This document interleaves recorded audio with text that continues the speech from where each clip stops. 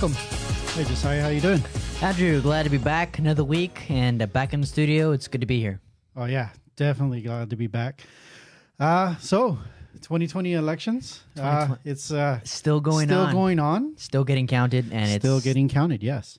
It's nerve-wracking. I'm nervous. Just, yeah, it's a little nerve-wracking. But we got, so right now, nothing has changed. So as of right now, nothing really has changed. We will kind of give just an update what county election has on here. Kind of basically where it's leaning towards, Basically. Go ahead. So there we go. So right now, Kern County Elections has no update. We will refresh that. Oh, there you go. See, no update. As of right now, we have... So, where are we? Delano, right? Delano Union School Board member. Right now we have Frank Herrera, Suzanne Villaruz in second, and Margie Lukey Felix in third with 28.66%.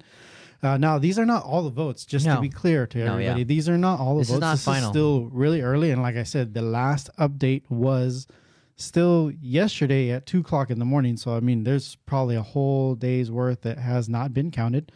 City Council right now in first right now we have Veronica Vasquez, then Joan Lindahow, Grace Vallejo, and then by about I think it's 16 votes. I think it's really close. Sal Solorio Reese right behind Grace Vallejo, and Joe Aguirre right behind about 89, and then you got about 100 and I think it was like 130ish votes. You have Jaime Mendoza behind third, because I mean it's still anybody's race for third. It could be anybody.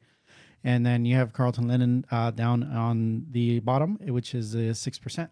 So, I mean, that's what we have right now as far for Delano Joint Union High School District. Now, this is just the Kern County one. Remember, the high school district takes both from here and Tulare County because you have feeder students in Early Mart, Richgrove, and sometimes Pixley, I heard. Oh, yeah. So, I mean, there are some people, you still got to count the Tulare County votes for the high school district.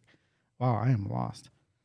Where am I? You got to look at there it is. City 4, yeah. There you go. So, Arnold Morrison in first at 48%, Ray Arvizu at 26, ahead of incumbent Jesus Cardenas at 24.77%. Yeah. So, that is the current numbers that we have for the election as of right now, and like we said, it is anybody's game. Yeah, we still have according to some statistics that we still have a few thousand votes to go. Yes, based off of projections of voter registration numbers that have increased this election season, and just the amount of voters that we still need to account for. Yeah. So I mean, it's still anybody's. We still got a couple votes, a little more than a couple, but we still have a couple votes to count. Yeah. So, I mean, today for the program, we do have a couple of items to bring to you today. We have first joining us tonight is going to be Mario Nunez with Delano Bengals. Yep. So, Delano Bengals will be joining us shortly right now. We'll give him a call right now. So, they're going to be talking about signups. We have signups that are going to be coming because football season is upon us. Hey Mario, how's it going? I'm good. Good. Hey, so we have football signups. Is that right? Delano Bengals getting ready to start, at least signing up, getting everybody ready for it's going to be a late start in the season, right? Yeah. It is. We're getting ready to start up here. Of course, this pandemic has slowed us down quite a bit, so we're making sure before we get going that we're all ready to go. But, yeah, we got football signups coming up. And so explain go ahead. Yeah, go ahead. I was going to tell you. Yeah, go ahead and explain a little bit on how they can sign up and where to sign up. So what we're going to start is this Tuesday, November 10th. We're going to meet out at Martin Luther King Park here in Delano, the former Valley Vista Park behind Valley Vista Nueva Vista School. We'll be there at 5 o'clock. Of course, we're going to practice all our social distancing, and we're going to have masks out there if people don't have masks. And we'll have the different forms out there. Everybody needs a physical to play football. And then everybody's going to have to sign a hold harmless waiver, not only for the elementary school district, but for the high school as well as the city of Delano. And in the league that we play in is All Valley Youth Football. And we will hand all that paperwork out there, be both in Spanish and English.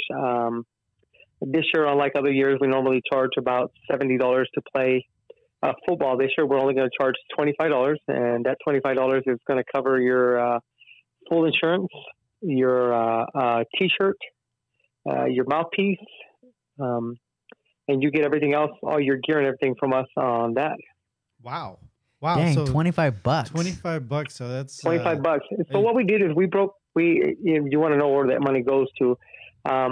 We just had a league meeting a couple of weeks ago, and they told us what our insurance was going to break down to. So it breaks down to roughly about $13.80 per kid on the team to play football.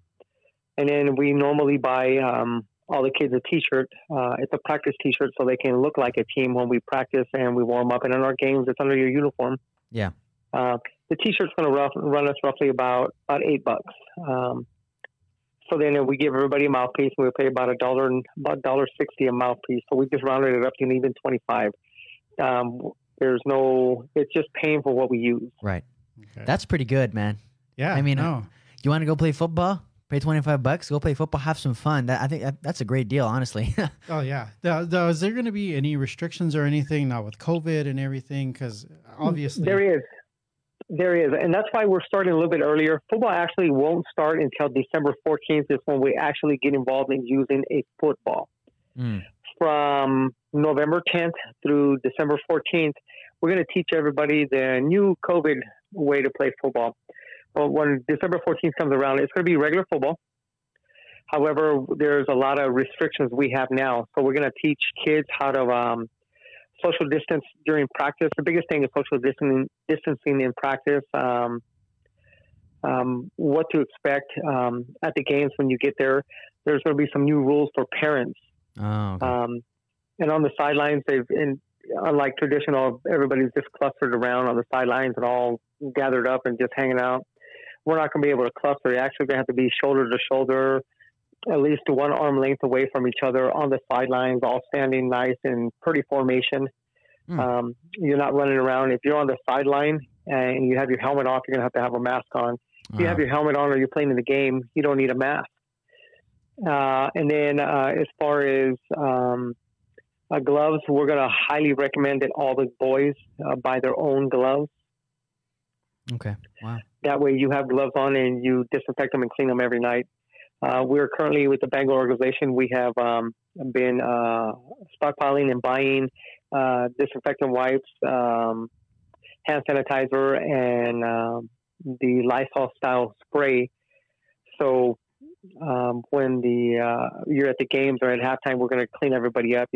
Still working on that. At our halftime meetings, during the games, the boys will have to put their mask on when they're sitting there. They're all breathing hard, and we have to put them on. Yeah.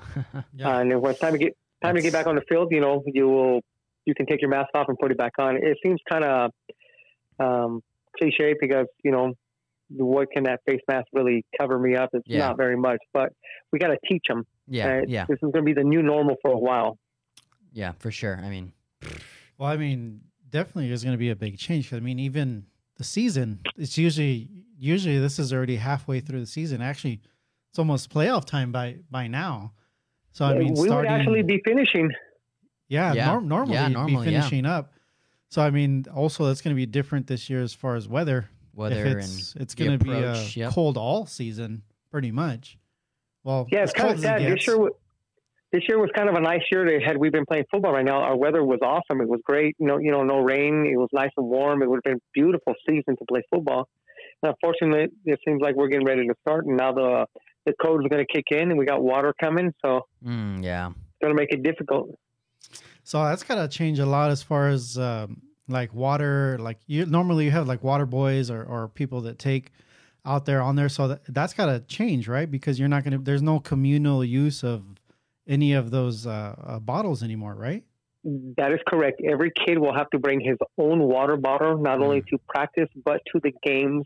And they will be with their names on them, and they can only drink from that. We will have somebody that will fill their bottles for them there, but they will not be able to share the water bottles like we traditionally do. They're going to have their own water bottles. Wow. Wow. So I mean that's kind of weird. Like I mean, when you think about social distancing overall, it's like tackle football. That's probably the least social distancing Yeah. sport you could probably play. Yeah. Especially, I mean, this tackle football, even with the helmets and masks and everything. Obviously, they're not going to play with masks Right. while they're on the field, correct? Correct. No mask while on the field. Okay. So I mean, yeah, we have right here on the graphic, we will put it up there. So I mean, if anybody wants to screenshot this while you're watching it, you have signups, which are Tuesday, November 10th from 5 to 6, as well as Wednesday and Thursday, November 11th and 12th, same time, and that will be at Martin Luther King Jr. Park. Yep. So it's that is behind Nueva Vista. So if you don't know where that's behind Nueva Vista, where the spray park is. So signups. Is there a specific area, like is a gazebo, or you're gonna have pretty much like a tent set up? No, we're going to be on the south end of the park. We'll have a couple of tables set up, and just like signups, you do your 6-foot social distancing before the kids. As they're coming to signups, we're actually going to bring the kids, deal with the parents, and move the kids onto the field and start teaching them what we're looking for. We're going to be we have to do temperature checks. Even parents, if parents want to hang out, they can hang out. They can't group amongst themselves. If you and your wife come and sit down, and you and wife can sit down together, but if another parents are there, you have to stay away from each other at least 6 feet. So we're going to start teaching that now, because we encourage parents to come out and watch your kids. So, but we can't have them clustered, and they have to stay, I think it's a total of 40 yards away from any players at any time. Wow. During breaks, during practice and during these our signups and / tryouts and camps, kids are not allowed to go to their parents during that. They're going to have to stay with us. That limits the exposure to everybody. So Something kind of neat we're going to do as well is once we start issuing gear, we're going to be bringing out plastic bags every night. And we're going to encourage parents to either bring your own trash bags, or we will. We're going to encourage kids to strip out of their football gear on the field, parents to change them out, put your gear all into a trash bag. We will spray your gear down with Lysol. You cover that bag up, take it home, wash the clothes, and then like the helmet and shoulder pads and other pads, leave it in the garage, take it out of the bag, let it air out overnight. So in the event we do have a kid that has either COVID or we get an exposure, they're not taking it home and exposing the rest of the family. We're bagging it up, and it's going straight into the laundry. So I know that you said that the students will be, not be able to visit the parents during the breaks or the half times. How would they be able to fill their water bottles, or would be someone designated to fill their bottles? We will have a designated, what we call, it's not going to be a water boy. It's a water boy, but a designated person for that, and that person's job is going to be specific to fill water bottles for the kids. In general, a kid will not finish a water bottle in the entire game. Copy. Had we had extreme heat, he still wouldn't be able to finish one water bottle in the entire game. That's true. That's so true. Now that we're going into the cold, it's less likely as well. That's correct. Wow. So then, is there anything, I know you probably said at the beginning, but just to recap on that, anything specific that any parents need to bring? Now, this is ages kindergarten through 8th grade, correct? That is correct. If they're in kinder now through the 8th grade, what they need to bring at our first sign up starting this Tuesday, we will need them to just bring their kids, make sure everybody wears a mask, and we will hand them all the paperwork. When they do come the first day, I need a parent there. I can't send them with the older brother or the comadre or the neighbor. I need a parent there because they need to sign this hold harmless. Yeah. Without that, we can't have that kid out there. And we want all our kids to play. This is for both boys and girls. Yeah. Yeah. Well, awesome. We're going to flash that right on the screen again right now so everybody could see. So if you need to take down that, if you haven't seen it online already, or you need to share it, anybody interested in signing up for Delano Bengals Youth Football, signups are November 10th, 11th, and 12th from 5 to 6. Please remember to bring a parent, guardian, not an older brother, to sign up, because there's a lot of waivers and a lot of instructions that need to be given out to everybody that's going to that wants to participate. Mm-hmm. So I mean, make sure you get that. And then Mario, anything else before? Yeah, the other thing, we're not going to be picking up any money from anybody at this time. Once they get their Okay. physical from the doctor and they turn the physical in, we will pick up money there. Okay, so no need to worry about anything right now. And like you said, it's only $25. Right. Yeah, it's nice and cheap, and we did it that way. So we don't want to pay a lot of money and then the season ends. Yeah, that's true. Yeah. Yeah. All right, man. And our first game is scheduled for Saturday, January 2nd. And it's 8 weeks with 3 weeks of playoffs. Wow. Well, I'm pretty sure a lot of these kids are looking forward to that. There's and coaches, adults. I'm pretty sure everybody's looking some excuse to get out and at least be out there with their kids, support them with everything. Have some fun with other people, at least. Yeah. All right, Mario. Well, thank you very much for coming on and giving all the information for Delano Bengals youth football signups. And again, everybody remember the dates. It's right there on the screen. You can go ahead and share that, screenshot it, do whatever you need to do. Go out there and sign up. Get your kids signed up. And like you said, everybody's going to be educated on the process. Yeah. All right, Mario. Thank you very much. Thank you so much, Mario. Hey, guys. I appreciate it. Yep. All right. We'll see you. Bye. Bye-bye. All right. Well, that was Mario. Yeah. Mario joined us from there. So I mean that's great. There's going to be a lot for these kids to sign up. I think it's just a great deal, honestly. Oh yeah, $25. Go out there. He said it was what, $70 before. Yeah, $70 before. $70. Which I mean, prices are reasonable now, but now, I mean, especially if you're a kid and you want to go out and have some fun, with maybe with your friends or the coaches possibly, and haven't had for a while, go out and $25, sign some paperwork, and be back in business. I think so. I think it's awesome. We're getting exposed, and I know that Mario was talking about how it's now the new normal, which we all need to get adjusted. We all need to get used to it. But I think it's going to be a good thing for the kids to be out there and start playing some football. Oh yeah, no, it's going to be great for them. Yeah, exactly. So it's going to be great. Up next, we have Officer CSO Silva. We're going to give him a call right now, but first. That was a trunk or treat. That's what they're going to talk about a little bit. Recap. Exactly. The trunk or treat was last week. Yeah, the trunk or treat was on Friday, and there was a lot. There was a lot of cars. A lot of cars. They had to start. Actually, we had to start. Was it an hour or like a half an hour early? I think. So it actually started at 5:30 versus 6 because there was so many cars. Cars were lining up. I think. What was it, like at 4 o'clock? I think. The cars, we were there setting up, the equipment, the sound system, we were there setting up with everybody. I have the graphic right there. Those people. Check that out. Check that out. Look at that. I mean, you see Grand Slam right there. Right. And then this is the overpass. And that's just, I think that was This is barely in the beginning. Really early in the beginning. We were getting reports that during the event, it was wrapping around all the way to... There it is right there. So you see how it's wrapping around? Yeah. All the way around Pacific Tire, and I went all the way back to County Line. All the way back to County Line. So, I mean, that was how it's kind of snaked through right there in that empty lot, and everybody went around. But the line went on. It went beyond. They had to extend the amount of time, an extra hour, possibly I think it was like an hour and a half. We didn't end up. I think it was like 45 minutes. 45 minutes to an hour past, exactly. The time. I think the last song or the last the event kind of ended around 8:30, 8:35 almost, which it wasn't supposed to end that late. I think it was supposed to end like at 8. I believe it was like 6 to 8, but we had to push it earlier and we had to extend it out. It was an amazing event. We were there with the sound, live sound, and candy, and I don't know how many cars. I wonder if the Silva will be able to tell us, maybe give us a little bit of a number estimate here on how many cars, how many people were served in the community. So that's actually amazing to me that many people showed up and they were able to go. So it's just it was amazing, man. We were out there and a lot of candy. We saw the city council members going out handing out some candy and having a great time. There was a lot of costumes out there. I wish there would have been a costume contest. That would have been cool to see.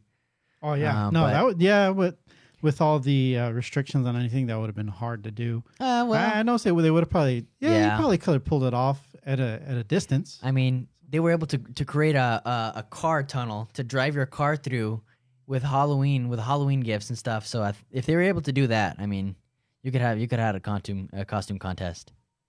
But I don't know, man. Overall, it was a great experience to be there. It was tiring. I was there, the entire time, and hopefully CSO Silva will be able to, give us a little bit more of a recap. But, Oh We'll yeah. see. No, hopefully he can. So let's go ahead and bring him on right now. We have a minute right now. Let me give him a call. Yeah. There we go. So we're getting CSO Silva on the line right now. Hello. Hello? Hey, how Hey, you doing? Andrew, how's it going? You're live. How's it going? Good, good. How's it going for you guys? That's going great, It's man. going great. It's going good. awesome. Good start. All right, guys. So I guess we're here to talk about the trunk or treat, right? Yes, yeah. we are. Man, we saw some aerial shots. Like miles. It seemed like miles of cars, bumper to bumper, stretching all the way down the county line. It was Yeah. amazing. Yes. That was really. It was really nice to see. One of my friends, Ben, he took out his drone, and he was able to capture those shots for us. And I know the line backed up so much that our chief was even telling me, "Hey, we got to start this early." So that's how many cars we had out there. Well, I know. I was there setting up, and I even saw cars like starting to line up. It was like 4:15. Like it was hours before it started, and we had That line started before 4 o'clock. Yeah, because it was like a little bit before. It was a little bit before 4 o'clock. There was already cars starting to line up. There was already line up, cars and we were there. both like, "Are those cars lining up already?" Like, I was like, "Yeah, they are." Maybe they're And just it's pulled over. No, it's just, another car came people behind. knew that they Another had to car get there came early. behind. Yeah. Yeah, it was a lot of traffic. So, but the good thing is that we had a really good turnout, and we had a lot of good comments from the community. Even though we did have a really long line, I think we even asked the people who were waiting, "Hey, so how long were you in the line?" Right. And they said they were there for like maybe close to an hour, but they said it wasn't really like a standstill traffic. So I guess that was a good thing. It was continuous, moving a little bit slow because of that weaving in, but it was continuous. People, cars, we were producing a faster turnout. Yeah, no, there was a lot of people kind of, and it was very organized. You had a lot of volunteers kind of passing out. Everybody was there. Candy bags were ready. I think they put was it like Post-it notes on each car, so as they were coming through, okay, you need 3 bags here, 2 bags here, however many bags each car did. And everything, it seemed like it ran really smooth. They were just like, man, there's so many cars. Yeah. We walked out there a few times, and it was like, I wonder if it's going to slow down. Nope, kept on looking. And kept going. One of your guys was there. He was flying the drone, and we were looking. I was like, hey, how far does the line go? And he showed us, and I was like, whoa, that is insane. How far the line went. Oh yeah, it was really good, and it's interesting that you brought up how well organized it was, because honestly, none of this would have been able to happen if it wasn't for the help that we had from the community. Yes. Before the planning that we had with this event, we definitely had 2 different organizations. Although it was a Delano Police event, we did have some co-hosts that along with us, and I would like to even thank just Lifehouse Church here in Delano and the Delano Rec Department. They have really good experience in hosting food drives and other good community things that involve traffic. So with all these like minds, it was easier to decide how we could do with traffic. And also, most importantly, I want to thank the officers who helped us control traffic, because as you could tell in those photos, there was a lot of cars there. Yeah. Oh yeah. So I mean, I know we have a graphic up there because you let us know you guys passed out over 2,000 bags of candy. Wow. Yes, sir. You know what? When you told us about the masks, you guys are that you had passed out over 10,000. I didn't know they were passing out masks. We didn't even know you guys were passing out masks. What? Yeah, and we didn't just pass out masks. Also, Lifehouse helped us out. Also, pass out school supplies. So that was a really good plus side on that. And I was talking to Chief about this, and I was like, hey, you know what? We're doing more than just candy. We're going to give out school supplies and masks. So they're getting a little bit of like everything in one package. So I was just telling them, well, since COVID, we haven't been able to do these public events. Yeah. So we're pretty much combining all the events we could have had throughout this year into one big event. So yeah, everybody got masks and school supplies, and that included from like binders to pencils, notebooks, and so much more. So it was a really good turnout in what we were giving out to the community. So we have a little clip from that, and we want to show just a quick little highlight reel. So We're going to show that really quick. Go ahead and play that. Yeah, we're going to play that so everybody can see just a little recap from that event. Here we go. Sounds good.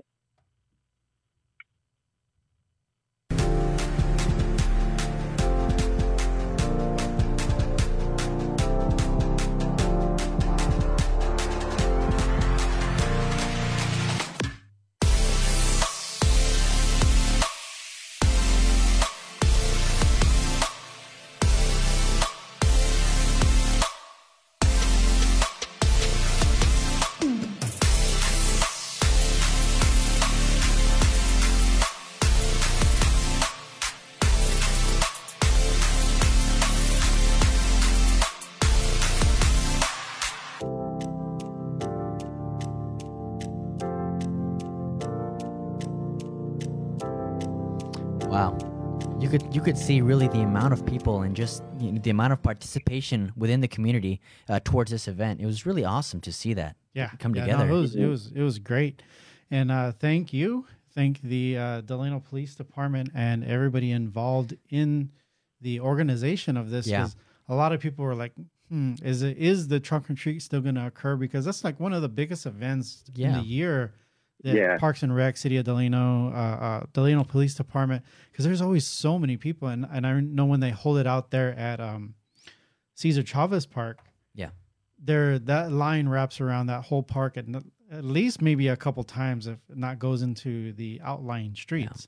So I mean, just to see that same amount of people in cars was great. Those candy bags looked big though, you know what I'm saying? Like they were getting some good candy. Oh yeah, and then you said it's not only candy, there was school supplies, there was masks, you know. I mean, it's not only the kids, it benefited families. Yeah, families were benefiting as well.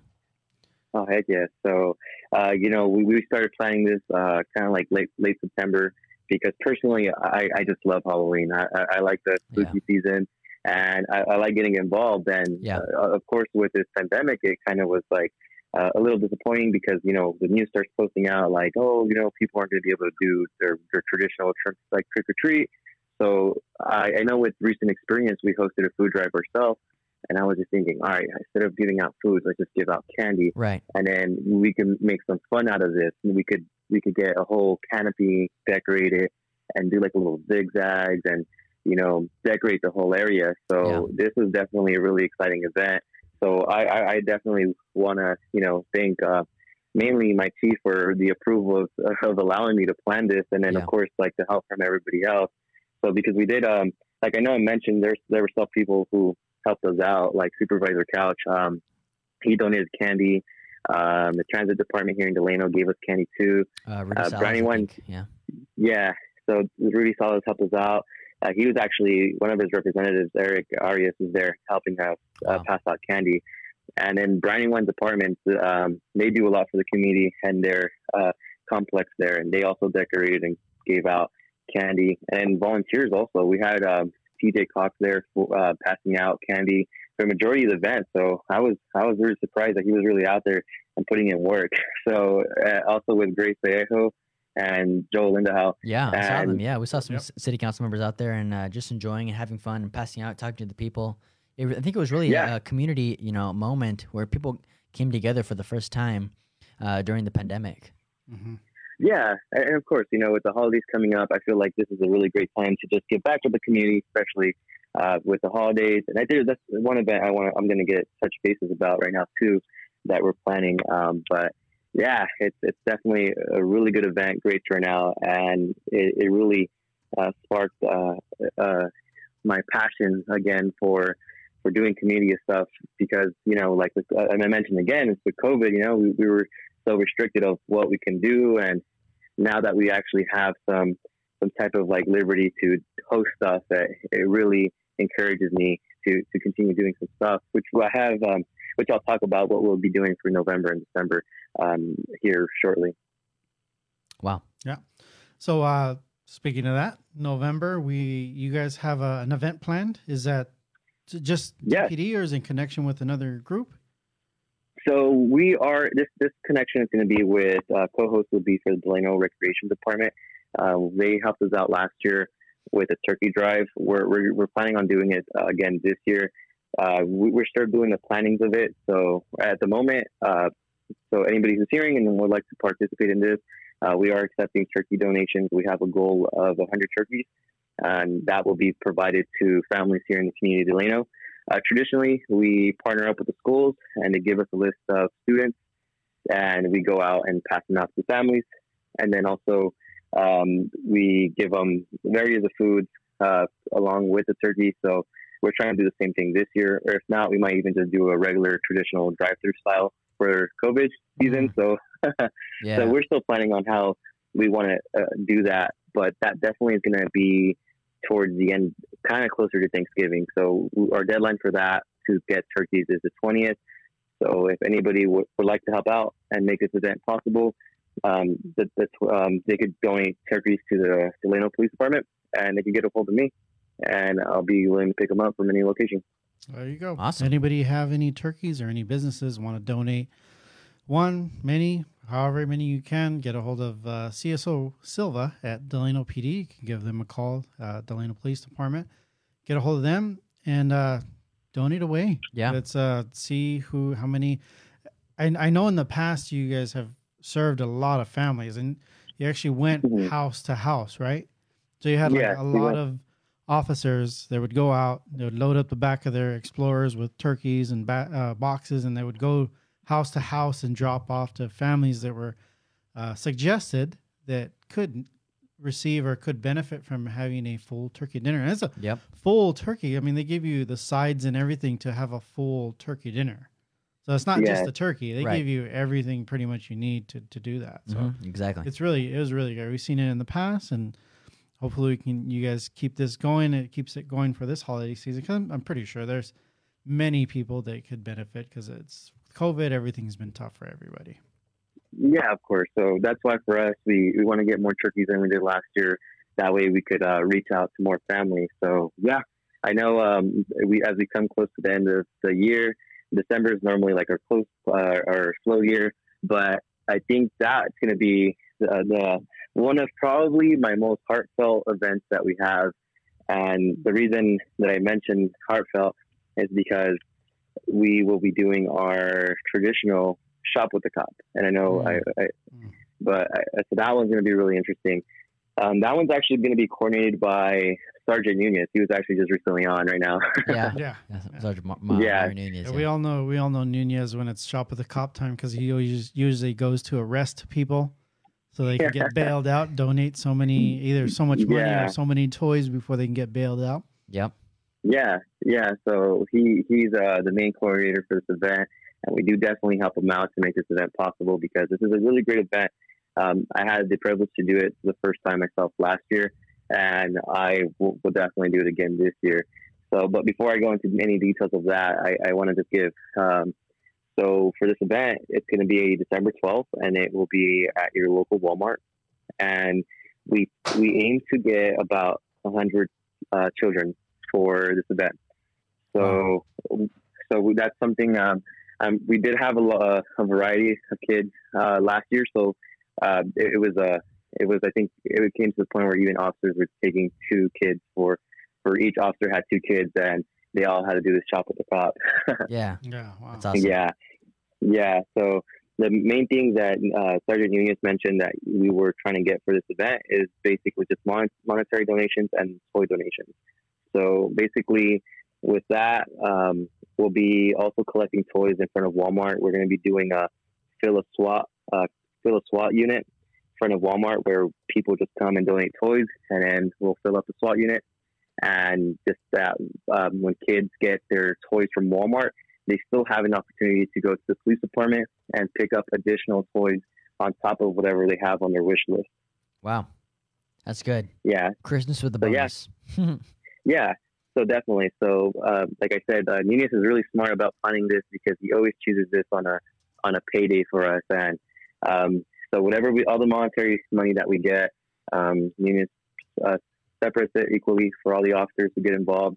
And he tells us that, we got to go. He gives us their wish list, and we got to go with them, and they get to choose a set of clothes, and on top of that, the items that they desired on there. So with my experience, I was like, all right, I'm gonna get somebody. It's gonna be fun. I think at the time we had like $250.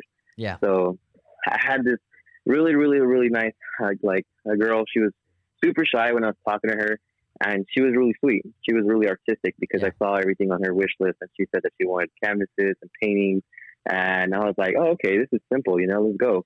Yeah. And we got everything at one shot. And then I seen that her number one item was a hoverboard. And I was like, oh, yeah. You gotta get okay. you gotta get the top one. Yeah, and I was like, oh man.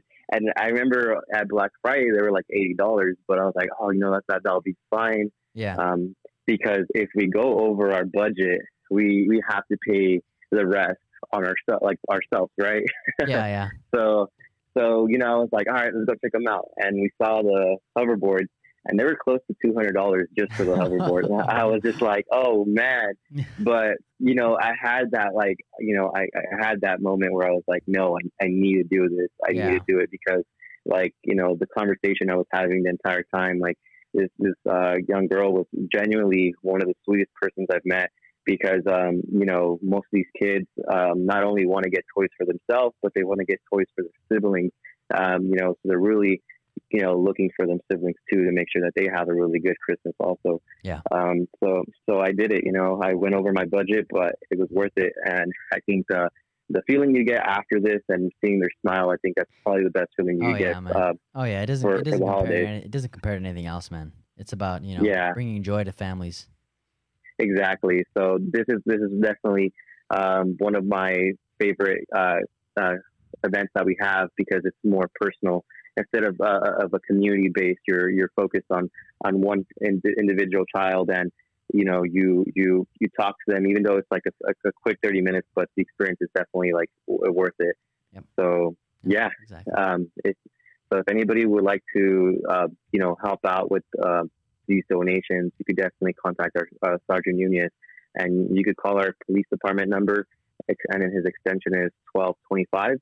And in case for those who don't know, the police department number is 661-721-3377. Awesome. So yeah. Well, besides that, that pretty much covers the events we'll have for the end of the year. Wow. Thank you so much, thank you Jesus so Silva, much. for coming on and talking with us. And it's been a pleasure talking with you. All right, guys. Thank you so much for having me. You guys have a good one. All right, you too. Thank you. Bye. All right. Bye-bye. Well, there it is, man. So what? Shop with the Cop. We got the Thanksgiving drive that's DPD is looking for turkey donations. Yep. And review of the trunk or treat. Yeah, Trunk or Treat was already such a huge success. So keep the momentum going with turkey dinners and Shop with the Cop. That's always a huge thing. Shop with the Cop is always huge. So right now, anybody that's has any means to donate. Yeah.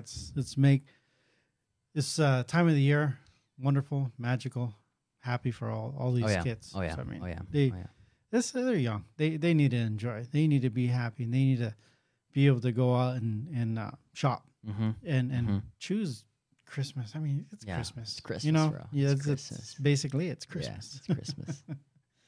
So right now we're gonna take a short setup break because we're gonna bring in our last guest, which is Dustin Contreras. He is with the Kern Coalition Against Human Trafficking. So we're going to recap the Trunk or Treat, play a quick video while we get set up. So everyone just we'll be right back. We'll be right back.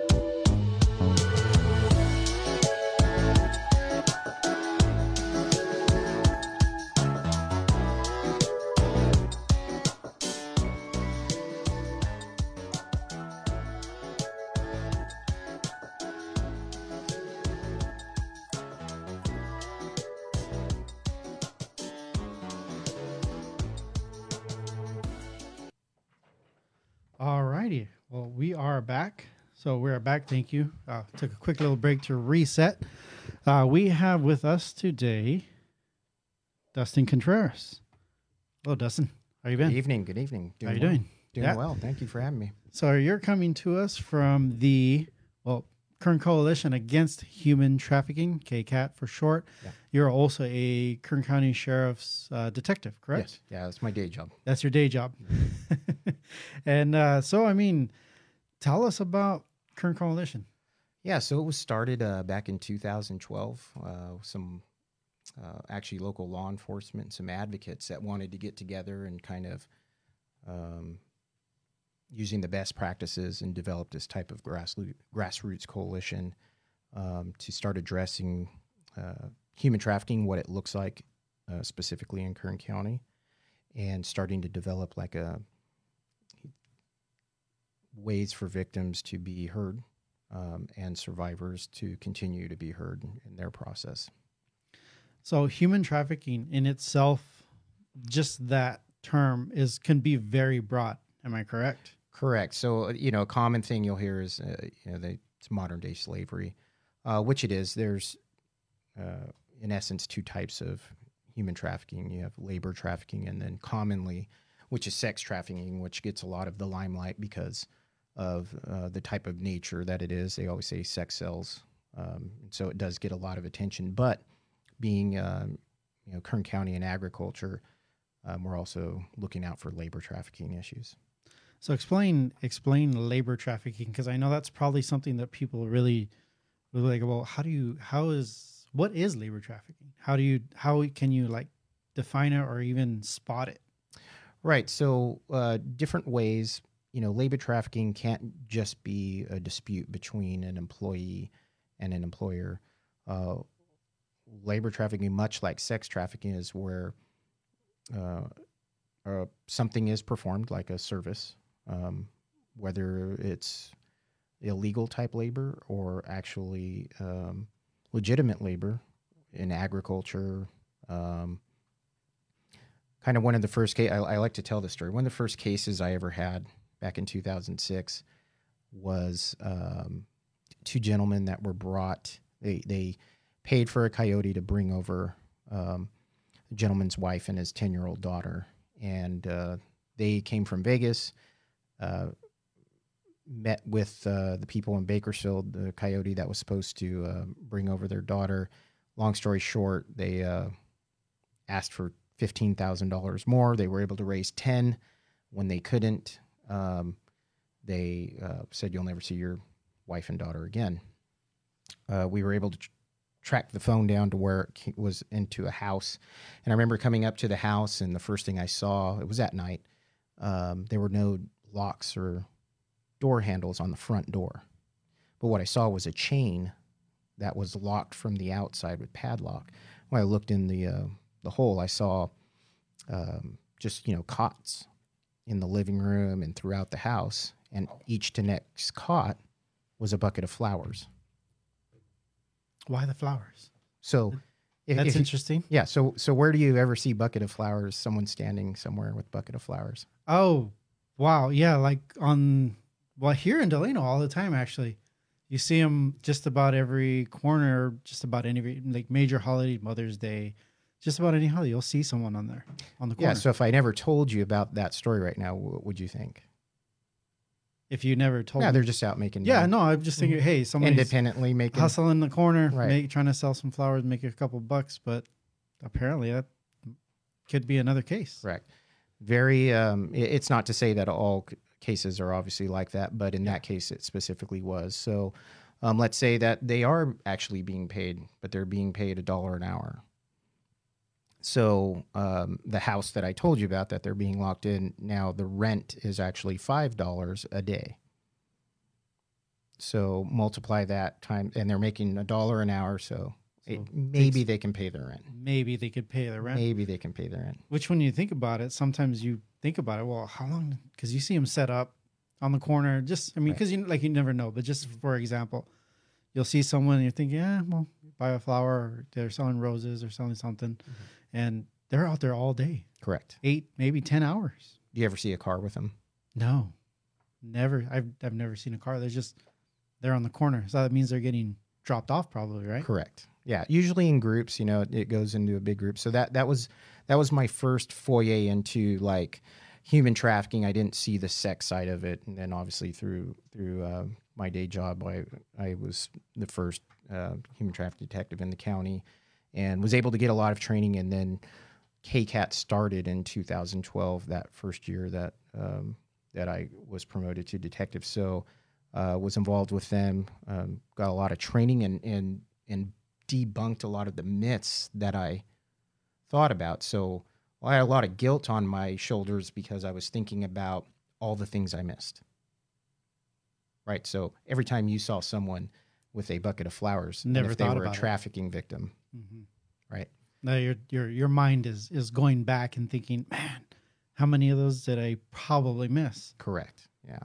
So it was that's when I thought, I'm glad this organization's here, and what more can I do aside from just my normal duties at work? So I volunteered for them countless times, and then eventually became one of the co-directors. And I'll give a shout out to my co-director, Sandy Wu. She comes from the academic world and actually was coming back after studying for a doctorate on the East Coast and was looking for a job. And at that time, we had some grant funding in which she worked for us. And now she's with another organization that is actually involved in anti-human trafficking work, but she's also a volunteer as well. So the two of us, along with our steering committee and countless volunteers, and we don't have like steady funding. A lot of things got cut over the years, but we try to manage. So going back to what you said, because a little bit you said myths. Mm-hmm. So explain myths. What are some myths in connection with human trafficking? Right. So, there's we never like to say anyone's, if something suspicious is happening to you, it probably is something suspicious is going on. But if someone's following you, like in a Walmart or in a Kmart, and they seem to keep following you, they're not usually trying to traffic you. The stories of traffickers trying to pull children out of a home and put them out on Union Avenue or somewhere, out in a hotel somewhere, that just doesn't happen as frequent as believed that it was. So you'll see a lot of stuff on Facebook where it says, oh, my cousin was driving down Highway 99 and a car was following her. She dialed 911 and all of a sudden police came and surrounded the car. And the cop came up to me after and said, you were being targeted by human traffickers. And that's like a common one. So if you look, and it's an actual post where it shows like the picture of the car and stuff like that. But if you look real close, you can see where like the word Bakersfield has been photoshopped like numerous times. So it's just like fill in the blank and fill in the street name and those things. And it's a template. And they gain they become viral like quick. So we get calls and we have to call our law enforcement partners to try to debunk those things, and it spreads like wildfire. And it's odd that something like that spreads faster than the actual, word that we're trying to get out. Yeah, I was checking out your site, so the website for KCAT, and like you actually posted one which we follow Joe. I watch a lot of Joe Rogan sometimes. Mm-hmm. And like there was just recently they talked about and all these U.S. Marshal where they're putting on but it's like a blip in the news. Right. You hardly ever see anything. It's like everything's just overshadowed by obviously right now all the election stuff, correct, everything else. But there's like 70, and then I think I saw the other day another 24 were found.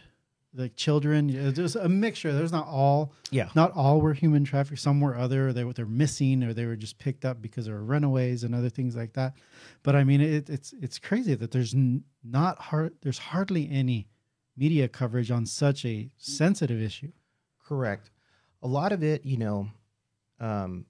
especially when you're dealing with sex, it's hard for communities for that to be palatable. It's something hard to talk about to your children normally, and then to talk about the the dynamics that go into what a trafficker does. And they'll prey on someone that has family issues. Not all survivors and victims of human trafficking come from bad families. I'm not saying that. Some come from very good families, and they just get hooked up with the wrong person. And I can go in and talk about how that process works because, I've always heard like, well, there's no way I would do that. No one would ever force me into prostitute. There's a lot of parallels to domestic violence when it comes to human trafficking. So I would always start out by telling people, think about someone in your family. And there was always that aunt that you knew something wasn't right. You maybe found out later that she was being abused by your uncle. And you looked at that uncle and you're like, there's no way that he would ever, hit my aunt that way. I can't see that person that way. It's the same with traffickers. They carry on lifelong relationships with some of their victims, and it's under the guise of a relationship, and behind closed doors, they're being forced to have sex for money. I read a little bit more on the myths because we were looking up myths also. I think it was on the Polaris Project, whereas a myth is like the attacker or the person that does the preying on the victim. It's a myth is it true that most of the time it's not an outside person, it's actually like you were saying, it's a family person or a close friend. Correct. To the family that preys on that victim because obviously they know about them, what they're going through. And it's pretty much an easy target in a way. Correct. Yeah, on the domestic sex trafficking side, that's very common. It's sometimes human trafficking, or what traffickers call pimping. I'll refrain from trying to use that, and that's a whole nother story about how the media and how we as a society build up the word pimp and pimping as if it's a good thing, not understanding that there's actually victims on the side of pimping. Where someone, it's familial that they are traffickers throughout their, the father was a trafficker or grandfather was a trafficker in the 60s, passed it down to his son in the 80s, and then passed it down to the next generation currently, where it's common, and they'll traffic within the family, cousins and stuff like that. So sometimes it's a familial thing, or it's an acceptable family, secret or culture within that family. And so you'll see a lot of that, and they work their way. And just like any, human trafficking is a sexual assault crime. So just like any other sexual assault, child molester, it's usually known within the family. The family knows who the suspect is, as well as sometimes rape, So it's very few where it's a stranger trafficking. It comes in different, they come in different forms. So I was going to pull up Polaris Project because you gave us a little information about that. And on there, it shows, we're looking at the myths, and of course we see where it says 25 million people are trafficked worldwide. That is a lot of people. Yeah. That is a lot. And that's just what's reported. Exactly. That's just what's reported. And I'm looking at the myths right here, and you can see where it says it's always or usually a violent crime. And that's a myth. So, violent crime. So, non-violent, what classifies a non-violent crime when you look at human trafficking? Yeah. So pimps will refer, a pimp and trafficker tries to regale himself as a gentleman. So he gets street cred on not anyone can go beat up a girl and force her into trafficking, but not every person can convince that girl to do it willingly or what they think is willingly, and give all their money up as if they're doing something for this person who they look up as a god or as their victimizer. So there's a lot of psychological issues that go into it. A lot of I'm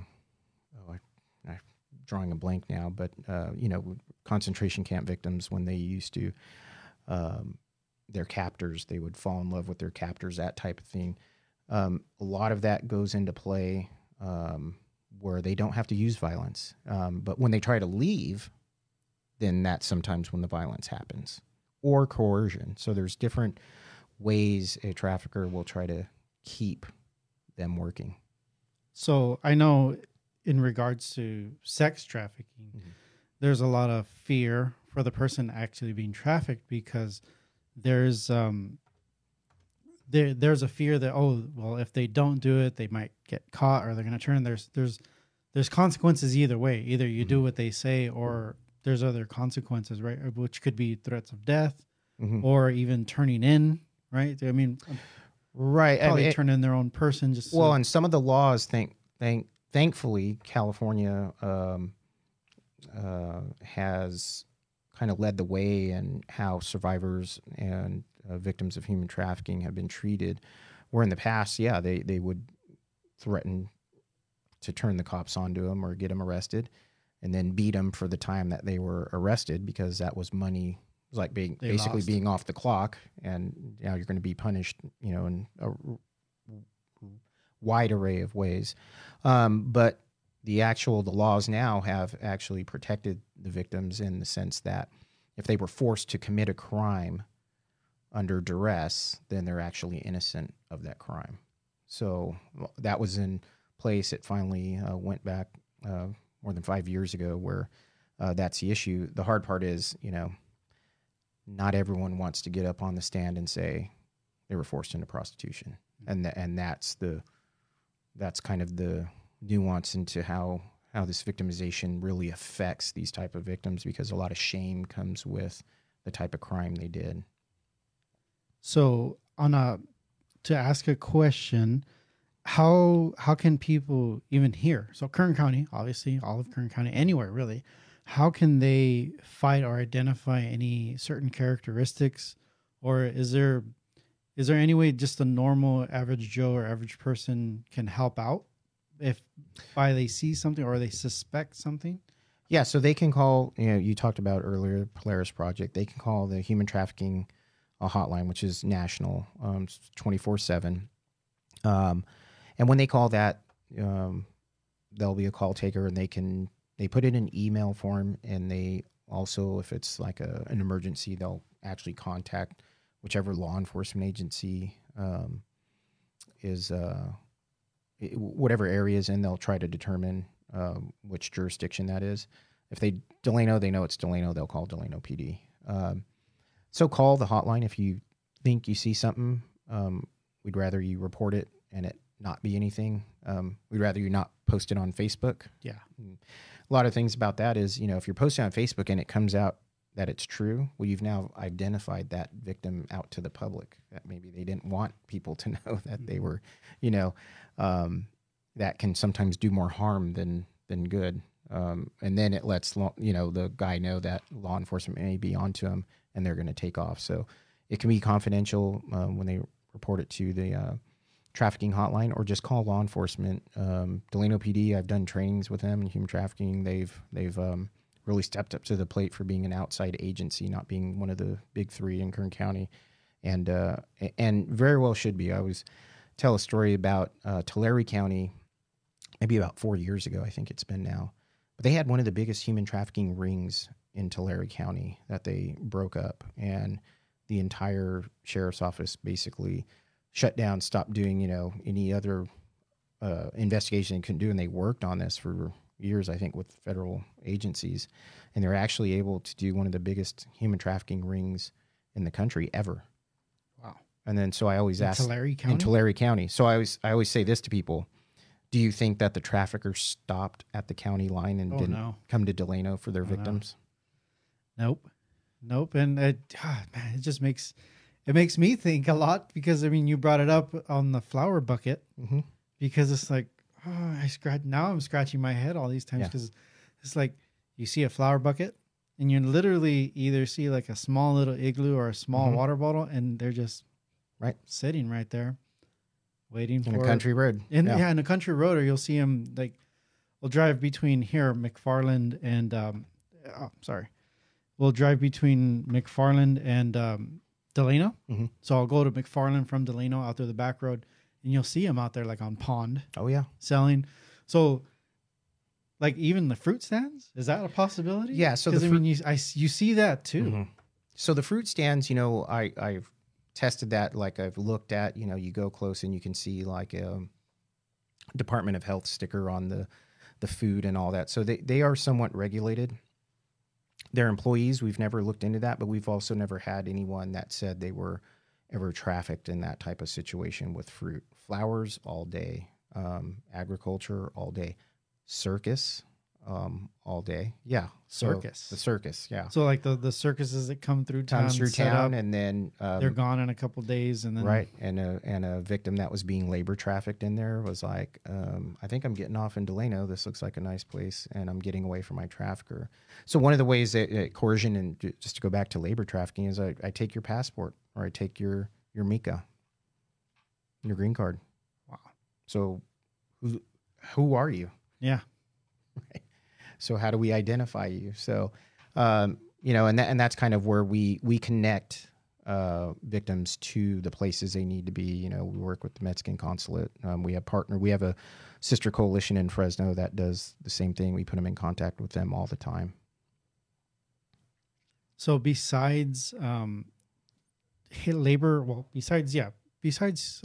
trafficking, sex trafficking, of course, are there any other categories, any other types of trafficking that are possible, or even that happen besides that? Because I mean, those are probably the big two, right? Yeah, those are the big two. That the way it's categorized in the law, so how it's prosecuted, would be one of those two things. And usually, labor kind of breaks a lot of federal laws. So sometimes what we call the assistant U.S. attorneys will pick up some of those cases, and our federal partners, Homeland Security, will actually do those investigations into labor, because it does violate a lot of federal laws.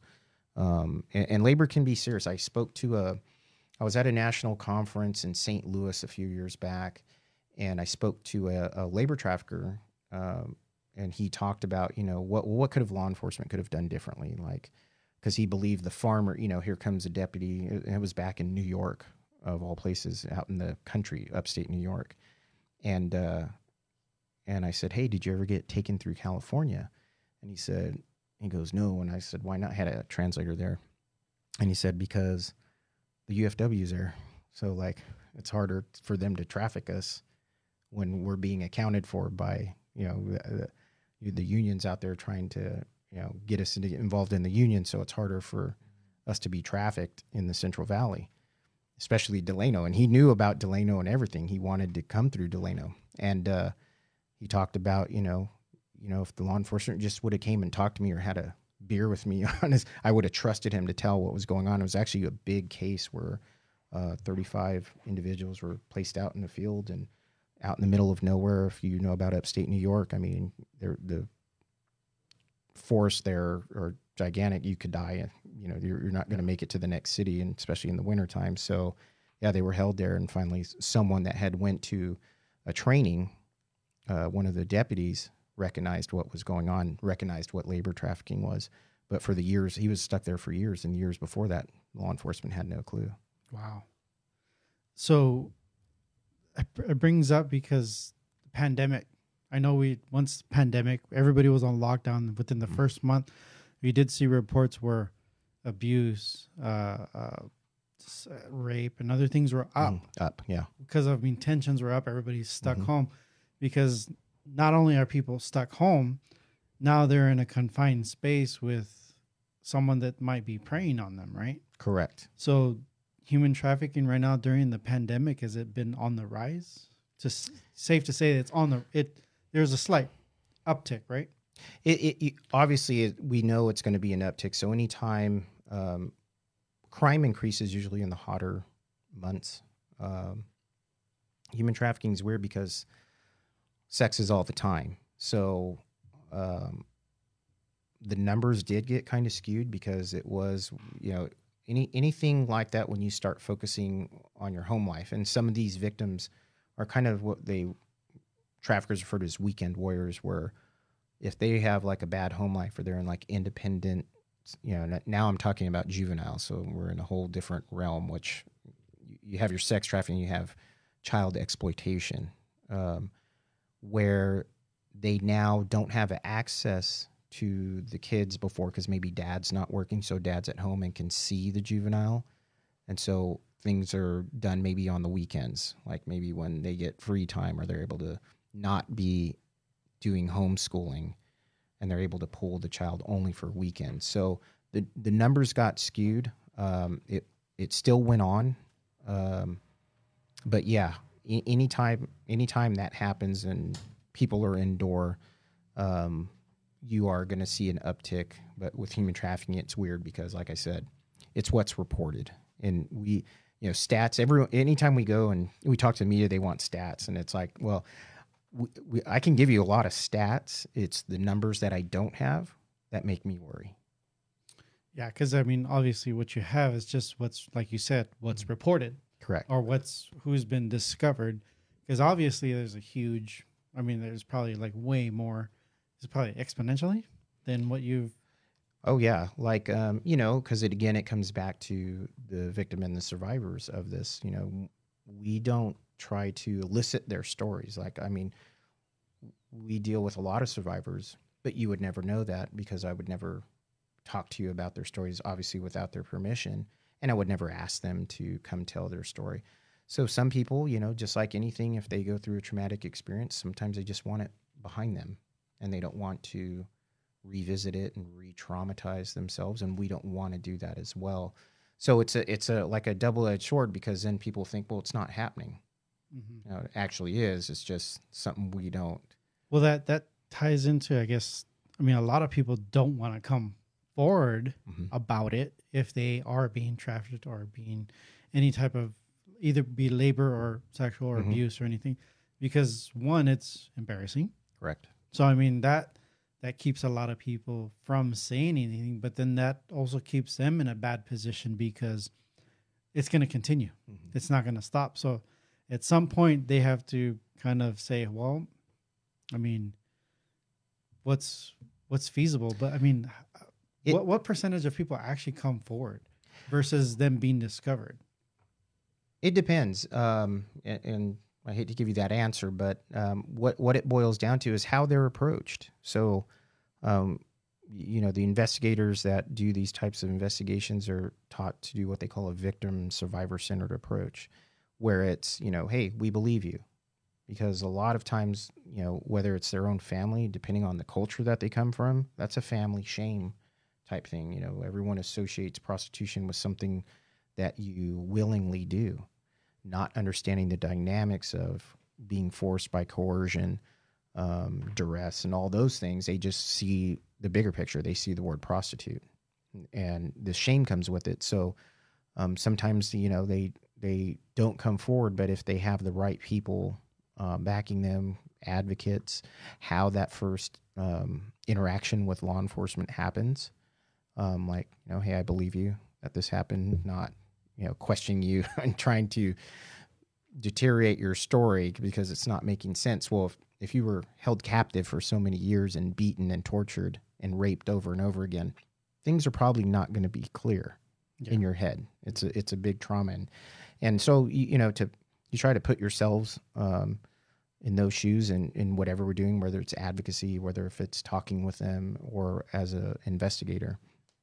you try to do that and make them feel like we're there to help, which is what we're there for. So I brought up we're gonna go back to the Polaris project, because that was like the top one. And when I started looking through, I was like, man, there's a whole bunch of information on there. They're the and I'm looking through here, and it's like rumors versus reality. Like I'm scrolling through these, and I'm like, have you seen them before on Facebook? Yeah, like I've actually seen it. Like one that I wanted to ask you was the thing where like overpriced cabinets. Like I heard about that one. Like, is that true? Because it was like, who's gonna pay like $15,000 or $10,000 for a IKEA cabinet? Right. I never, and I should have looked more into it. But just I don't want to use the word common sense, but if you see that, either one, if you're familiar with what you mentioned earlier, templates and stuff like that, if it's real, I'm pretty sure they're not going to keep posting that after it's gone viral. Yeah, obviously, because that's why I pulled up that one where it's like it's been thoroughly debunked. Is believed that the rumor began as QAnon, which if you don't know what QAnon is, that's correct. Huge. A lot of it's been talked about with, especially with this election, is Correct. in regards to certain presidential Correct. candidates and all this crazy stuff coming up. And I mean, it's just amazing, like all the different things that people will put. And you said it yourself, I think when we spoke before about it, that there's a lot of things that, sorry, where am I? There's a lot of the social media and the internet tend to kind of help it in a way, or push it farther underground, as well as kind of exploit. So, I mean, where you might think that, what were you saying, like where some site is like getting donations or getting kind of Right. trying to help, but they're exploiting the story of someone that actually went through that. I mean, Correct. that's, in my mind, is doing more negative than positive for it. Yeah, and that's coming from a non-victim centered or survivor centered approach. That comes from someone that's not trained in understanding, how victims are re-traumatized. So, yeah, we started getting a lot of calls about that and complaints about, hey, is this organization real? We started seeing, people referring to as pop-up type human trafficking advocate groups within Kern County, and they were pushing a narrative that some of the things they posted were unsafe. That I personally saw one that talked about pedophiles should be murdered, and there was a sign, and this sign was in front of Truxton, the courthouse, and I'm like, okay, well, anyone is not going to advocate violence for, people have made comments about pedophiles and what should happen to them and stuff. And sometimes they do it jokingly, but if you're a legitimate advocacy group and you're trying to talk about something that has violence associated with it, you probably shouldn't post signs, asking for donations on one sign and then saying, pedophiles should be murdered. Yeah. Calling for murder. So, just little things like that. People were sending us pictures and asking questions like, is this legitimate? And we have no way of confirming if they're legitimate. There's ways you can do it online to see if they're saying they're a nonprofit organization, there's ways to determine that. But we started seeing a lot of that, during some of the other protests that were happening. We started seeing, as those protests and that message started dying down, these other ones started vamping up, and so we were getting a lot of calls about, what were they about, and we were never able to determine all of them if they were legitimate or not. So I mean, God, there's so much, there's so much you could dive into. I mean, you could go hours and hours. Yeah, on everything. The big thing is, like you said earlier, what can people do? You can call. The National Human Trafficking Hotline. We're going to try to put something together where we do a virtual human trafficking 101, so we can actually start training in a mass way, doing it in a safe way. Before, we would have face-to-face trainings, the typical traditional type training, PowerPoint and so on. So we can still do that, especially in that virtual learning platform. So we're going to try to push that together. We started vamping up about the myths, and we still are going to do that, where we have kind of like a Q&A panel, and we're looking at early December for that. We're going to have all the experts and someone from the district attorney's office, law enforcement, myself, and my colleagues. So where anyone can call in, and we'll kind of go over the same things that Polaris did. Now, and Polaris does it, obviously in a wide spectrum. So we're going to try to narrow it down to how things happen in Kern County. So a lot of the things I like to explain to people about sex trafficking specifically and how this happens. So, and sometimes I teach at Bakersfield College, so I'll use a map, but I'll try to paint the picture now. So if you look at California and the way it's shaped, and if you were to look at roads, right? So you have the Highway 99, you have the 101 coming from up north, you have freeways coming from the Central Coast, and they all funnel into Bakersfield. The mecca for human trafficking in the world and in the country is Las Vegas. The last stop before a victim gets told they're either going to do what they're going to do for money, or the trafficker finally reveals himself as what's going to happen. That happens in Bakersfield. I'm looking at. I pulled up the map. I don't know if you can see it a little bit, but you can see where it shows. I'm going to put my glasses on because I'm getting old. Let's see. Where am I at? It won't let me. It's okay. I'll just zoom in. But yeah, you can see, and I was listening to that Joe Rogan podcast that you posted on the KCAT site, and they talked about port cities. Right. Port cities and obviously major highways, which you just mentioned right now. And like you said, Bakersfield, you got 58 and 99. That's a major intersection. That's the majority of the way that people from the Central Valley, or at least from certain areas of even LA, they will travel through Bakersfield to make their way out to Vegas. Correct. And you can see how it's a hot spot over there. You see the red Vegas. spot right there? Yeah. That See red spot right there, that's Bakersfield. Correct. And then you can see it takes you out to Vegas. Las Vegas, Nevada. Correct. So in between there, you have a small little blue spot right there. Is that Barstow? Yeah. So the in between there, Barstow is your last stop, but Barstow doesn't necessarily have what they refer to as what they call a track or a blade, which is what Union Avenue is. It's basically the street where prostitutes can walk, or there's motels there that are cheap and renting, and traffickers will rent out the rooms and force their victims to be in those rooms and be trafficked. So there's not really one of those in Barstow. You have some truck stops and stuff like that, so we do see some trafficking in there. But Bakersfield is the last major stop where there's a Union Avenue.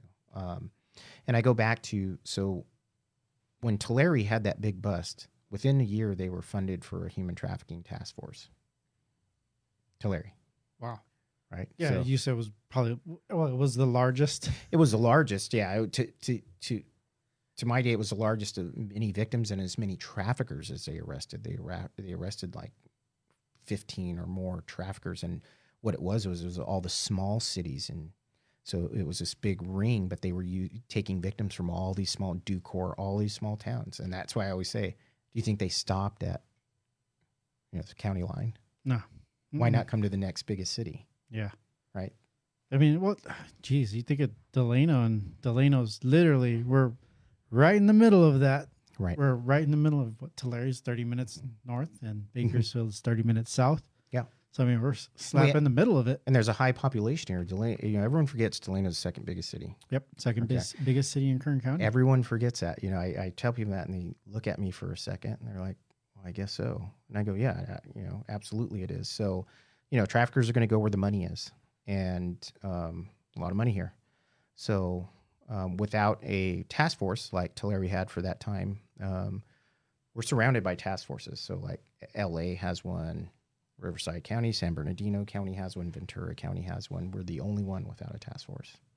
So Kern County is the only one without a task force? That's, you would think, because, people think Union Avenue, and that's probably one of the top things they think about. Correct. It's like, well, if you tell someone, it's like, oh, I'm going to go somewhere, where are you going? I was like, oh, it's by Union. What are you doing on Union Avenue? Right. Why are you going over there? Because, everybody kind of knows it's not the associated best area. with the CD. Right. Yeah, it's like, ooh, it's kind of sketchy to be going to Union. Yeah. It's, eventually, that's why the coalition exists, because it lays the framework.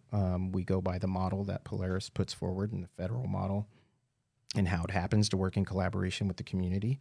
So not just law enforcement, just not government led. We're dealing with nonprofit organizations and non-government organizations that make us a coalition. And the way we approach it is in a victim and survivor centered approach too. So not only do we, and we never use the term rescue, but to, help someone out of their trafficking situation and get them in the right place, but then we also continue to help them throughout their life and throughout their journey into being a survivor. Oh, well, you said recovery. There's going to be a period, but that kind of that's got to stay with them probably for life. That's a lifelong issue that they're going to have to deal with mentally. They'll probably see therapists or even go to group sessions or group counseling, just to kind of maybe, it's kind of up to, how we've had some programs where we like Survivor Group and stuff like that. And I have no idea who they are because that's how I want it. It's confidential. They go with a therapist, and I never know anything what they talk about and whatever as it should be. They talk about, someone that's been in this type of, they go through some type of program, therapy, some real heavy therapy. And even after a year of that, sometimes they're still not ready, but, the public wants to hear these stories, and sometimes they feel the pressure to tell their story. And that's not what we're about. If they want to tell their story, that's fine. We call them survivor leaders, and they get real involved in the work, and they do advocacy, and they're out there. They write books. They talk about their experiences and how they were trafficked and what they did to overcome it and all that. And it's very intriguing. But we like to, if we can, we bring a survivor here, and they'll talk about it. We usually do an annual thing on Human Trafficking Awareness Month, which is coming up in January. And you had Supervisor Couch on earlier. He's actually he was supposed to. Oh, he's supposed to. Okay. Prior engagement, so he couldn't make it this week. Hopefully, he can join us next week. But he's a good guy. He's done our proclamations before on Human Trafficking Awareness Month, which will be in January. So, that's our focus. Is develop survivors and have their input in how we run the coalition as well. We don't want to be on this mound of, hey, we're the experts and we need to tell you we need that input. So we're constantly, if they reach out to us, we're there to help. So, just to remind everybody again, this is the KCAHT website. So, you can check them out at KCAHT.org. If you have any concerns or anything about or suspected any type of human trafficking, you can call that number, or you can text, which it showed, it's just flashed right now on the screen. You could text help to 233-7333. So Be Free is the acronym for that. And I just wanted to show everybody, because it's like right here, you shared it on the website. So if you can go to that website and check out that one where you reposted the clip from Joe Rogan with talking on what's going on with human trafficking. That's a great little segment of that podcast. Wesley check Hunt, it out. Yeah, he breaks it down very well. I felt compelled to post that just because he talks about the myths, and I've never come across that gentleman before, but apparently he's not a Naval Academy grad, a West Point grad, and holds a bunch of doctorate degrees, and he's running for Congress, I believe, in Texas. So I'm kind of curious how he did, but very well spoken and knew about the issue, and almost knew about it from a law enforcement perspective and how to debunk these myths, but also about how to treat survivors. So I was actually, you see him, he's like this yoked out guy, military, but those are the guys, those are the unsung heroes that come forward, and that you fall into this work, and you'll do everything to kind of, everything I do is volunteer. I don't get paid to do it. So, and I love doing it. And it's, the coalition's been around. It's been 8 years now. It doesn't seem like that long, but, goes by quick. Yeah. Time flies. So no, we appreciate you. The National Human Trafficking Hotline, it's 888-373-7888. So 188, it's right there again. National Hotline, should you ever have any, or should anybody suspect or feel the need to check in.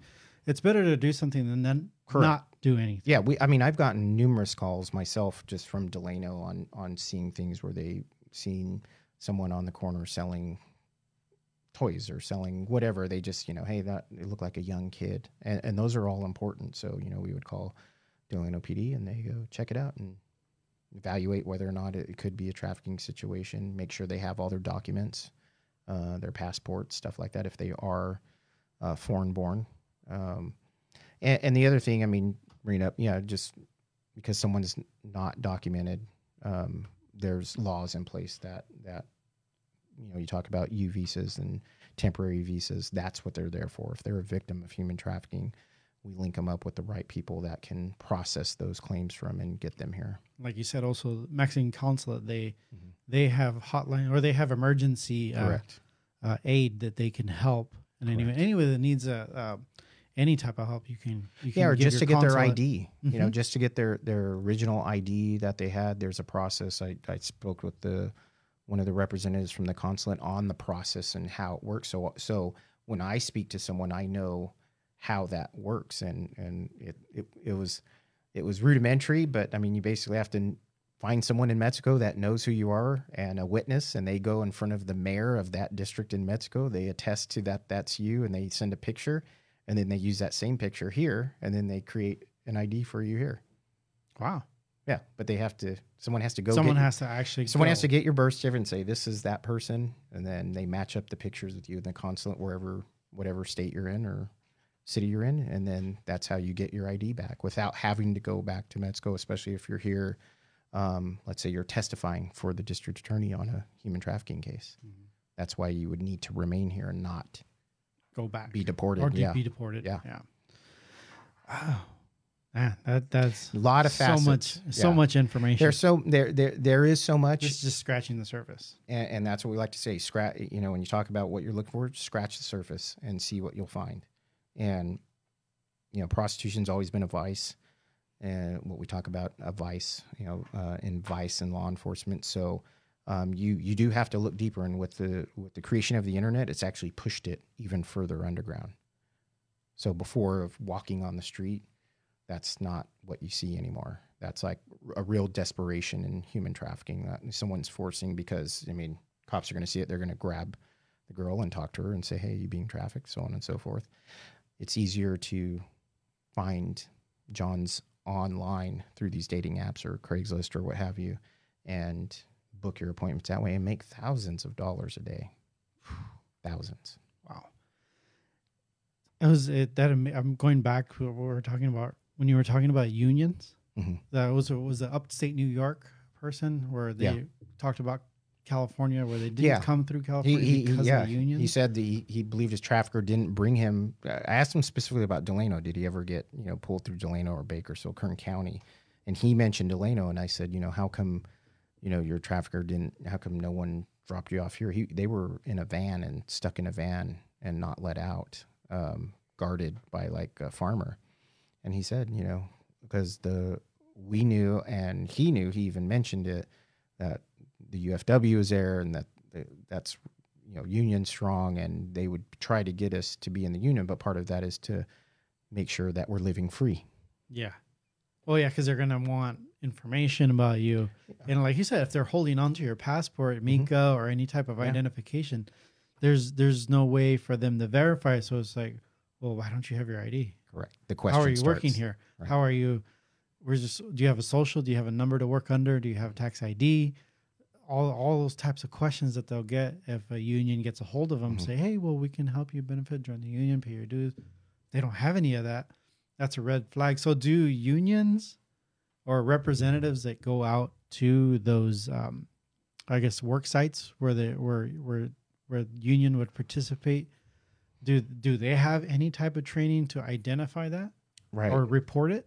My quick answer would be no. I know that the UFW actually did a great job. The foundation did a great job at, they were actually doing some ads on Spanish radio channels and stuff talking about human trafficking, and actually creating a liaison where someone that did know the responses to human trafficking, knew the human trafficking hotline and how to respond to that. So they were actually doing real good in putting that out. And I haven't heard anything recently, but I'm just assuming that they did that. But yeah, no, there's not too many requirements for employers. Law enforcement obviously has to have annual training on human trafficking. Teachers and schools, actually not just teachers, but schools in general, like every employee. And the reason why I know that, Delano was the first to jump ahead of it when there was a new law that was coming in 2020. And in 2019, someone from Delano High School district called me and said, hey, can you put on a training for one of the schools? And I thought it was like just Cesar Chavez, but it was every high school. So all the faculty. Well, Well, most faculty, I mean, when you think of school employees, teachers, administration, they're all mandated reporters too. Correct, but this So, I was mean- everyone. This was custodians. This was Oh. cafeteria workers. This is everyone. Yeah, this wasn't just the faculty mandated reporter type thing. And then, with mandated reporting, do they know what human trafficking looks like? Right. Probably not. Yeah. So it's the TVPA, Trafficking Victims Protection Act, came out in the early 2000s, and then it's evolved. Like I said earlier, California has actually made the precedents and made the Bible and how to respond to human trafficking. And you talked about earlier being port cities, San Francisco and the term Shanghai, where that came from. That came from San Francisco. They would pick up all the drunks, from some of the bars, and they would wake up out of their drunken stupor halfway to Shanghai, labor trafficked. So you're either going to work on this boat or you can get off, have a fun swim back. Right. Right. So you're now labor trafficked. Yeah. So you're going to live on this boat. By the way, your galley fees are this much, blah, blah, blah. You're left with $1 or nothing. You're actually left in debt. So now you owe the boat money. So by the time you get back to San Francisco, you owe the boat money. So that would be like a old trafficking situation, how you would just put that into a labor trafficking situation. Pick one. If you had a domestic worker here working here, and you said, "Hey, you could live in my garage. I'll pay you $300. You have to cook, clean, feed my children, put them to bed, do the yard work, and I'll give you $300. But your rent's $700." Yeah, they're already upside down. So Correct. they're right off the bat. yeah. So it's a clear cut example. Well, I'll apply your deposit that you would normally have to do for an apartment, your first and last month's rent. I'll apply that as well, and will gain interest. So That'd be a they labor- basically have no exit. Correct. So they're like, well, I have no choice, especially if there's like a last resort, and that's the Correct. only way they could work. It's I a mean- form of labor trafficking, what they refer to as debt bondage. Debt bondage. Debt bondage. So that's they were seeing that a lot common down in the richer parts of Southern California, where they would hire someone from a foreign country, India, Mexico, some of the South American countries, where they would get domestic type worker and work for all these wages, and then have this like bill, and then say, "Oh, by the way, we're going to hold on to your passport so you don't take off with the money that you owe us, or if you ever steal from me, I need to know who you are, so I need to hold on to your passport," under the guise of that. And in reality, it was just labor trafficking. And these are attorneys and professionals doing this type things. There's a good documentary. I can't remember if it's still on, but it's a guy that talks about human trafficking. He talks about him being from a wealthy family. He was sent to journalism school and all this stuff and how to make documentaries. And as he started learning about labor and human trafficking, he realized he had a nanny since he was 2 years old, Filipino lady, real nice, thought it was his second mom, and come to find out how she had left the Philippines and left her own children and family, raised him like it was his own, and she had never went home in that entire 27 years or whatever it was that she spent with him, and how she was finally home. So he went and filmed her in the Philippines, and she told her story, and he talked about, did my family traffic her? Like, was that labor traffic? Like he talked about how easily it could be exploited, how she could have been, but out of the kindness of her heart, she raised him. It was like his mom. I mean, he even knew Tagalog. I mean, he's a white kid from Massachusetts, I think it was. And, how just about that love, and the difference, if she could have been forced. And she talked about, situations in her family where people had been brought from the Philippines, said they were going to have a nanny job here, and then they're in a trafficking situation, whether it was sex or labor. Wow. So are there any protections for anybody? Say they are being tracked and they recognize this.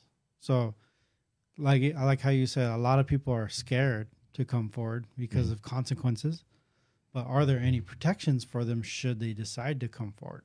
Yeah. So, like I said earlier, the law obviously protects them with certain types of crimes that if they commit and it can show that it was done under duress, meaning they were held captive. They were forced to do these types of things like prostitution, right? They're forced to do these things. Are they breaking the law? Absolutely, they are. It is a misdemeanor in the state. But it was done under duress. It wasn't done in their own free will. And they did break a law. So should they be held accountable? Obviously, the answer would be no. And be like, if I held your family hostage and said, go rob a bank, you rob the bank, the cops come here, follow us or whatever, they find your family, everyone's safe, but they still charge you with robbing the bank. So the laws were made to protect people like that. Because they're victims. They weren't, well, even though, like you said, they committed the crime, but it was under duress. Right. They were forced to, in a way. Yeah, and children. And a lot of things, back when I started, children were still being prosecuted for prostitution, even though they were being forced to do this. And a child, by law, can't make the decision to be a prostitute. They can't make that decision to the law has made it that way, that they're incapable of making a conscious decision to be a prostitute.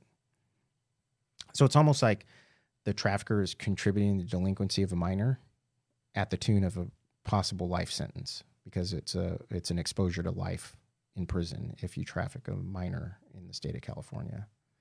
So we do have some very harsh laws, and we set the precedents for the rest of the United States, but we have to make sure that they're being enforced properly and prosecuted properly. And that's also why the coalition exists and why we work with law enforcement partners to ensure that the best practices are happening in these types of cases. So the protections are out there. Again, it comes down to, that victim and the survivor and how it's approached, when they're spoken to. If they're going to be on board and start getting the services and start rebuilding their life, or are they just going to be thrown back into another situation and allow another trafficker then exploits them again? Wow. Well, we've definitely gone down a very long path. Yeah. I mean, we could probably save it for another episode, maybe go more into detail on a certain subject or a certain myth or anything, any type of information to get out to the public it's better. The more education the public receives, the more that this can be, in a sense, squashed or even be reduced, because it's like you said, it's always going to happen. It's everywhere. Yeah. A lot of times you won't see it or you won't even be reported, but the more education, the more people can bring it forward. The more people can uncover those that have been hidden for so long. Correct. Yeah. It's a lot of survivors, they maybe not necessarily want to be identified, but they obviously don't want this to happen to anyone else. And that's a big thing, that the trauma that people go through, is it's terrible. And there's male victims out there just as well. That's a whole nother show that we can talk about, the male dynamics of how male prostitutes are put into this prostitution at a young age, being lent out to like older rich gentlemen that are in the closet about their homosexuality. And there's just a ring of this going on in California. Really? Yeah. A ring of that in California? Yeah, it's been going on since the 70s, probably earlier than that, but had to do with a lot of high, powerful people that, throughout California, that it was just a common thing and an unspoken, but it dealt with a lot of money. So it was people in power. So that's why it brings into question when you see like out and where you see documentaries like on the Epstein kind of thing, where certain people or even politicians in high power involved in that. It's out there. Yeah, there were modern day abolitionists talking about Epstein way before Epstein was Epstein in the media. Like that was a known, but no one was listening. No one wanted to, of all people, Joe Rogan talks about it if you want. He talks about it a lot. What's his name? Alex Jones. Alex Jones was talks one of the about first to bring up Epstein. He talked about Epstein way before anybody wanted to absolutely hear about it. QAnon, Bohemian Grove, all this crazy things out there. It's like, he got the Epstein thing right. That right there. And as they're uncovering it, again, they're probably dealing with some of these survivors that are now probably in a good place, and do they want to be identified? So I can It's out there. Laws weren't created because it's a myth. Yeah, no. Human 'Cause it's out trafficking there. is real. Yeah. Yeah. We created these laws. People go to prison for them. There are victim and survivors out there, and there's a reason why we talk about it, because it's reality. There's a lot of people that it's hard for them to accept that this is actually happening. They believe that prostitutes are like Julia Roberts in Pretty Woman, that they're just out there working the street at their own free will and meet millionaires and live a happy life. It doesn't work that way. Well, that's Hollywood. That's Mhm. the media for you. It's not Yeah. always entirely correct, as Yeah. we can. Yeah, and we'll go see into right now. We can go into media and Hollywood, and rappers who sensationalize human trafficking, just done in a different way. I mean, you just have to look at the lyrics. When you look at the lyrics, you can see. There's a song called "Going Up on a Tuesday." Remember that? You ever heard that one? No. Okay. Well, Jay-Z's first song, I forgot what it's called, PIMP or something like that. Oh yeah. Mhm. Okay. Yeah. That's what he's talking about. Really?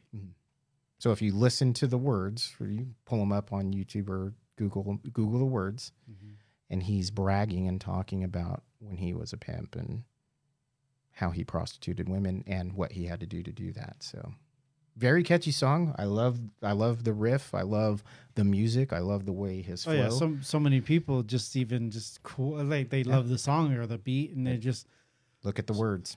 So I mean, you get people out in the club talking about or singing the lyrics to it, not knowing that they're singing lyrics about How he controlled women. how he controlled Yeah. women, pimping, Used violence. prostitution. Right. Wow. It's out there. Yeah. I mean, yeah. I mean, and lyrics wise, that's nothing new. Because I mean, you talk about Jay-Z, that's more current or within the past 15, 20 years, because that's more when he's been relevant in the music industry. But I mean, this dates back way. Yeah, we're talking way- late 90s. When was he?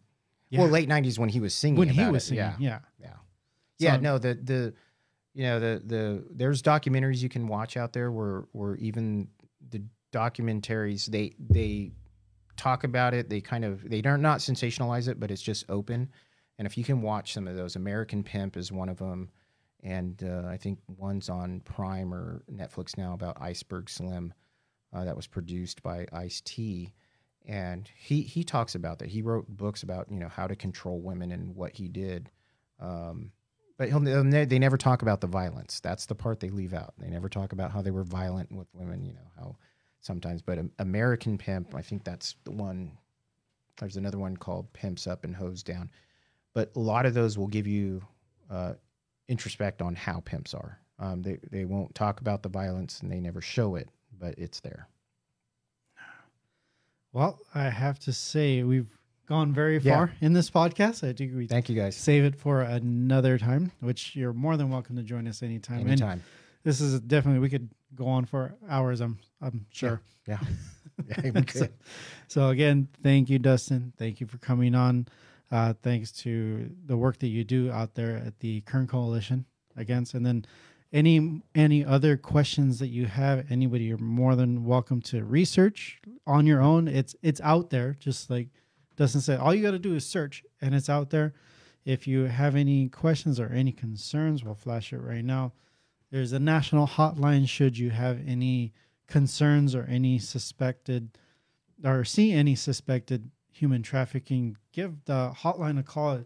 There's no wrong that you could do. The worst thing is that the best thing they could tell you is that, oh no, this was not, after investigating. Yeah. And then, I mean, of course, the other positive is if there was, or if there is, that's happening, then you just help stop that, or at least put a stall on Correct. that certain operation. So again, Dustin, thank you very much for joining us. Andrew, and, thank you.